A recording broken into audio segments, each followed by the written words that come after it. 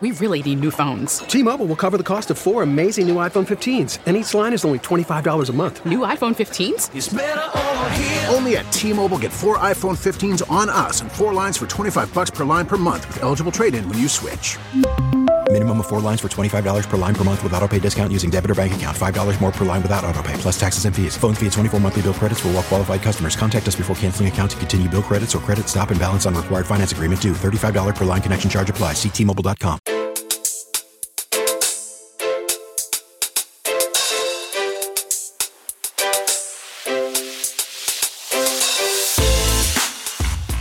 Welcome to CBS Eye on Money. I am your host, Jill Schlesinger. It is our first live show for 2022. It's very exciting.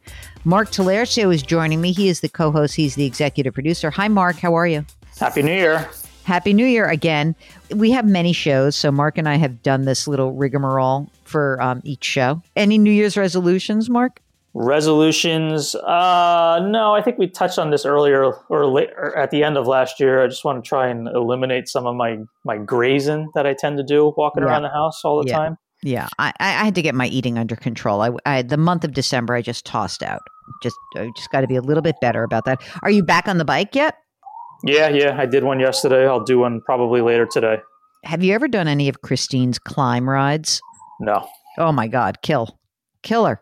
Unbelievable killer rides. I'm not very good with the high resistance. I like the resistance. Then you should she has 60-minute climb rides. They're insane. In the saddle or out? Both? She'll let you do whatever you want to do. You know, she never gets out of the saddle because she's a racer. I just got her wedding invitation also. I'm very excited about that. Her save the date. So if anyone doesn't know, Mark and I both love Peloton, and one of the instructors is a friend of mine. And this is who I'm talking about, Christine Dercole. So she's getting married, and maybe that's something you might want to do. Put that on your to-do list for 2022, Mark. Get married. Oh, it's up there. It's at the top. Very good. I have two goals for 2022. Get married and get on a plane. Wait a minute. What about get married, get on a plane, and get a new house? That's not this year. That's not this year. Okay. I got you. All right, good. I'm glad to know. I don't really have any big resolutions. My big thing is that I want to grow this show, Eye on Money. We have many people who listen to our Jill on Money show, but the beauty of Eye on Money is you get to have Mark also, which is so exciting. So I want that. I want to grow Eye on Money, and I want to grow our newsletter subscribers.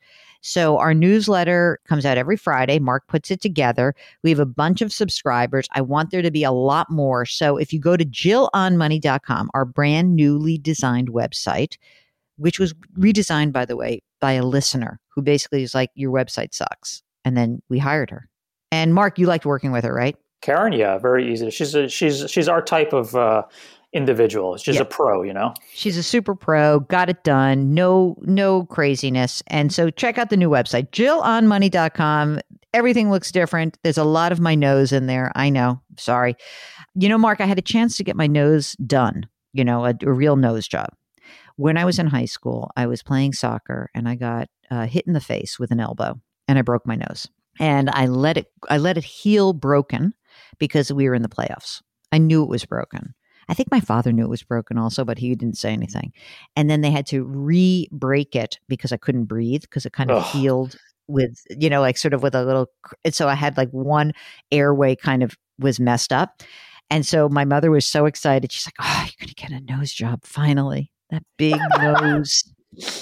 And, you know, I was like, I'm not getting a nose job. And in fact, when we went there was like a surgeon that had to re-break it who did say, if you want a plastic surgeon to do this, of course you can do that because, you know, they have to re-break it anyway. And we could do like the cosmetic part of it too, take the bump out, et cetera. I said, I don't want to do it. Why don't you want to do it? I said, well, I'm playing sports in college. And he was like, you know, if you're playing sports in college, I probably wouldn't do it. The following year, I got hit in the face with a lacrosse ball and I broke it again. Good decision. Good decisions. But that's why my nose looks so funny. It's not the little ball at the end is from my mother's side of the family. The big bump in the top of the bridge is from 2 broken noses and no nose job. If you'd like to see more of that, go to JillOnMoney.com where you can see my nose prominently. Every photo that you guys chose is my nose. And I I apologize for that ahead of time for everybody. I, like Barbara Streisand, will not be getting a nose job. Okay, today we are helping someone take the mystery out of her financial life. Alex is joining us from the suburbs of an undisclosed location in the Midwest. Alex, welcome to the program. What can we do for you? So my husband and I are in our 30s, and we both just got kind of raises and started new jobs, and we're heading into 2022. And I kind of just wanted to do a level set checkup, and I would love some help. So I really just want to know, like, A, kind of how we maximize what we're currently doing. And B, we're hoping to move within a year. We kind of have a move coming up. We're moving to a little bit bigger city, higher cost of living. And I just want to make sure we're okay for that. Okay, that sounds great. So let's do a rundown. So you said you're in your 30s. How much do each of you earn? So together we earn about $240,000 a year. And then there are some bonuses and things that come into play. So we usually hit about 270-ish. That's great. And are you both using retirement plans through each of your employers? We are, yeah. So I've been maxing mine out for a while. And then my husband just started maxing his out last year. And so we max out. I have a 401k. My husband has a 403b. And I recently switched over to the Roth option for mine. Oh, great. How much money is in each of your plans total? About? I have about $200,000 in my retirement account. And great. Then my husband has about $70,000. Okay, fantastic. You said early 30s, right? Correct. Any kids? Nope, no kids. Just a cute little dog. What kind?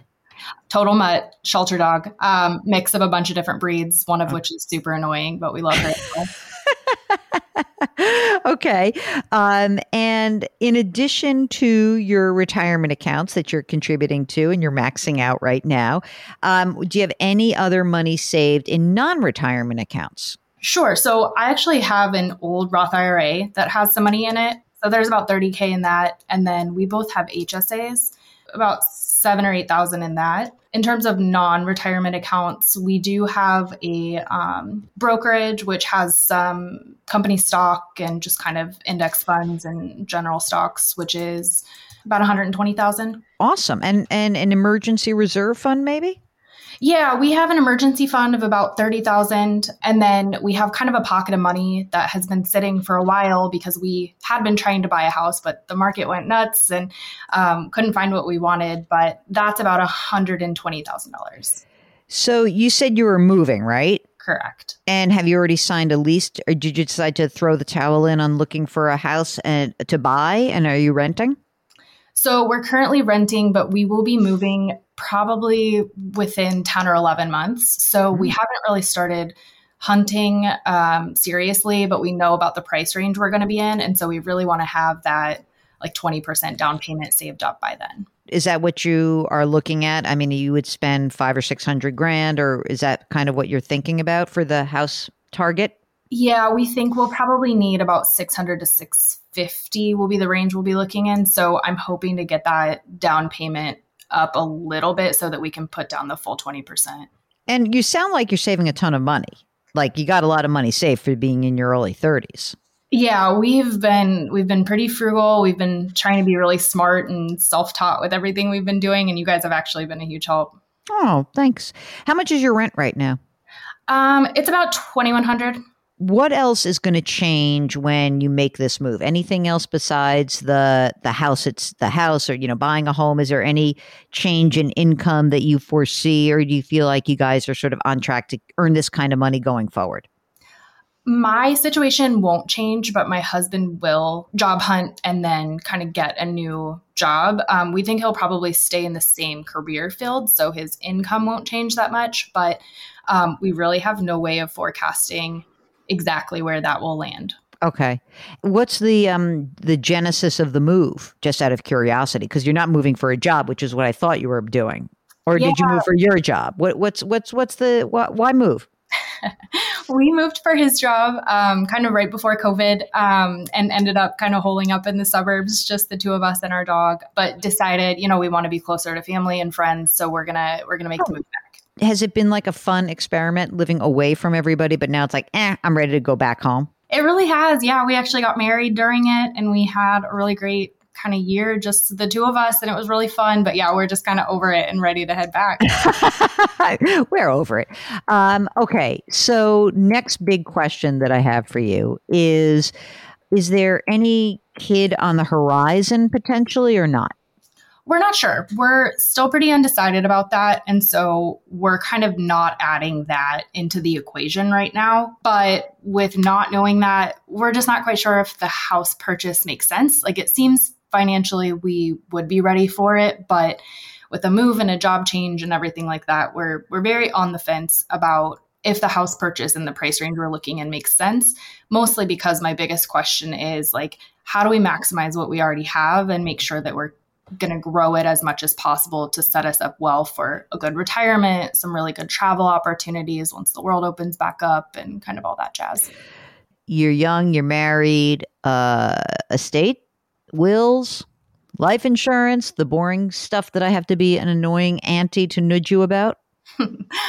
We do have life insurance through our jobs, pretty standard offering there. We have all of our kind of beneficiary information set up, but we don't have wills and estate planning done yet, other than just kind of our beneficiary elections. Can we just do that? Can we put that on your 2022 list before you even do the house?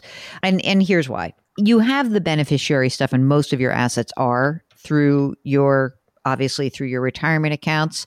And that is an assignment via beneficiary, but obviously the money that's in the brokerage account and the house account and the emergency reserve, that's not going to pass by beneficiary. If one predeceases the other, then sure, you just get the money back and forth. But if you were to die together, then where does it go? And it's a pain in the ass. And just write it down.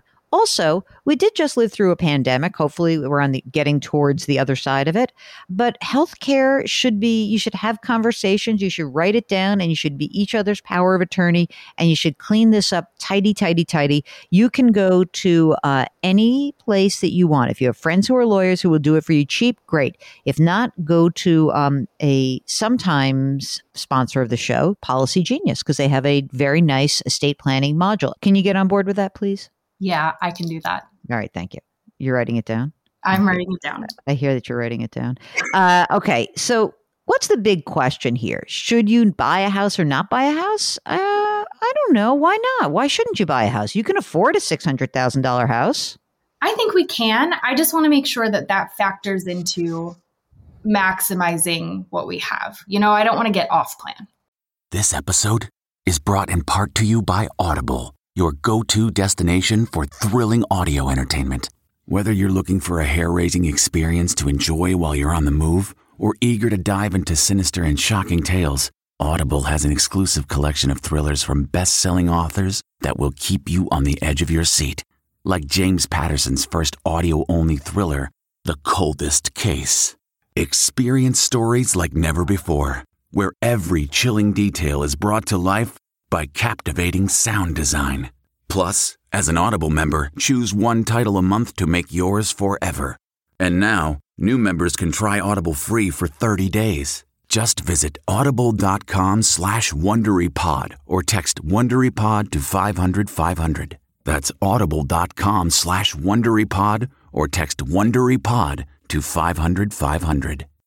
So what's the goal here? If you really think about that. So I want to understand, like, when you say off plan, what is the plan? What are your goals that you think about? Yeah, I wouldn't say we're like on the FIRE movement plan, but I think we do really like the idea of enough financial stability that whatever comes, we'll kind of be ready for it. We're pretty conservative in our investments and how much we try to keep to make sure we'll be okay for the future. So I would say really goals are just kind of, eventually have a house that we love and we can bring friends and family to, do a lot of travel, and have a healthy retirement. So we've kind of set like an arbitrary goal of having $1 million by 35. And I don't know where we picked that from, but we just thought it sounded like a good idea. So I want to make sure we don't get off plan. All right, let's not do that. Let's throw that goal out. That's silly. Because it is an arbitrary number. You just said that, right? Yep. Okay, so let's look at this. I heard what you said. We want a house where our family can come, where we can entertain people. Go buy your house. You can afford it. If you're telling me you have to spend, $2 million to get the house you want, that's a different story. But you can afford this, and rents are only going to go up. I think that buying a home and getting yourselves established and being in a place where you want to be. You know where you want to be. That's half the battle. It's great. Go do it. And don't worry, the market is hot. I get it. Market stays hot. Doesn't matter. You're going to be able to be in this house for a while. You're a long-term dweller in this residence. So don't worry about it. And you've got the money. And so, like you said, maybe put a little bit more money into that account. Start looking. What's the 10 to 11 month delay? Is that because you won't be in your new place in the new city? Or is that just like, oh, we've already signed a lease? Like, what's the story here on timing? My husband has a couple of job goals he wants to accomplish before he leaves his current role. What if you found a great house like 2 months from now? What would happen? Ooh, 2 months from now, I think we'd have to pass on it. 6 months from now, I think we'd have a discussion. Okay. So start looking. Okay. Really? Because it takes a while to close on these deals. There's not a lot of inventory. I think that interest rates are rising in the future. So I wouldn't mind you sort of getting ahead of that a little bit. Start your process. It's great. So I'm on board with the house. Now, next question. You're on track. You have the house. You're maxing out your retirement accounts. Once you get the house and you continue to max out your retirement accounts, you will have this opportunity to, save more and more money. Now, I don't know why, like $1 million is arbitrary to me by 35 because it doesn't really mean anything.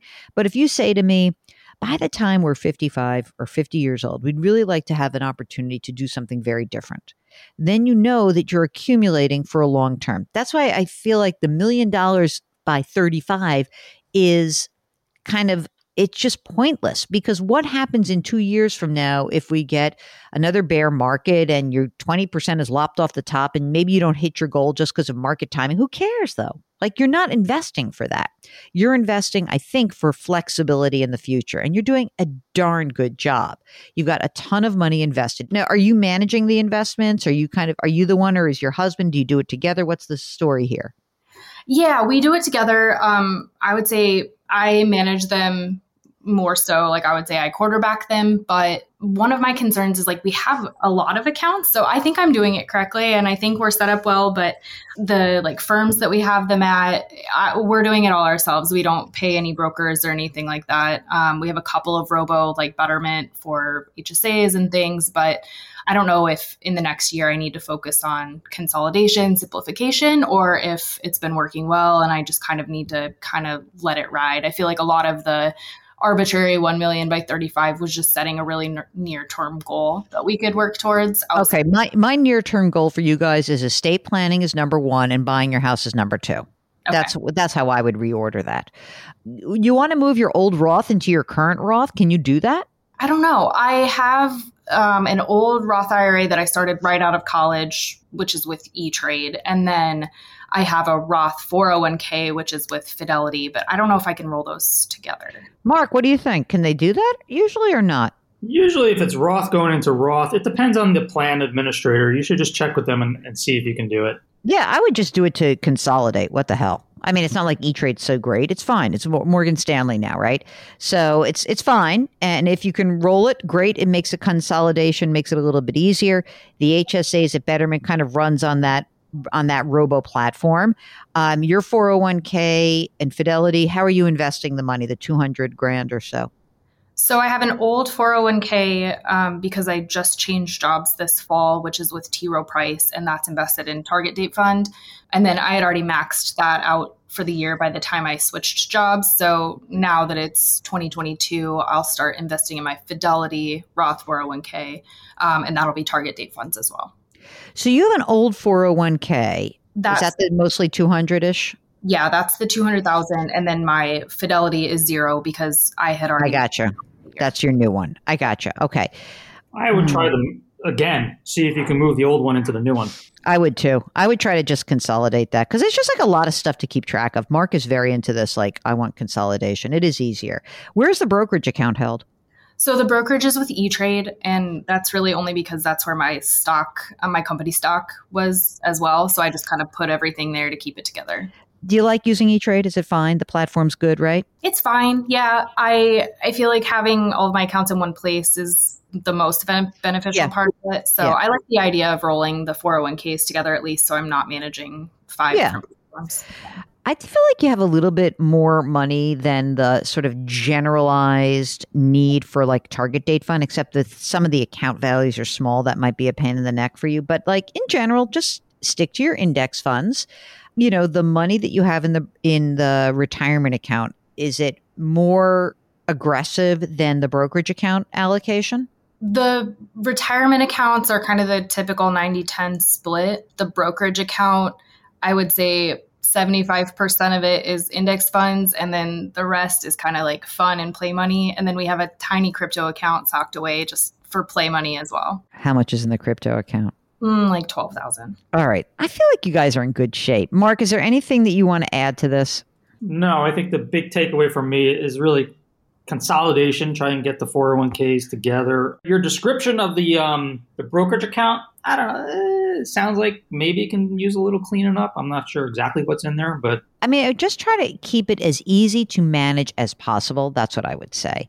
If you can do that, then certainly I think that you'll just be very happy to have had that all cleaned up. It's just easier for you, right? I mean, there's no magic here, right? It's simply, for me, it's like what makes your life easy. That's all I care about. And if you feel like, okay, my life is fine, I got it, this is easy peasy, great, fine. But if you can clean it up a little bit and make it even easier, great, even better. That's what I would do. So every month, Alex, are you guys dumping money into the brokerage account?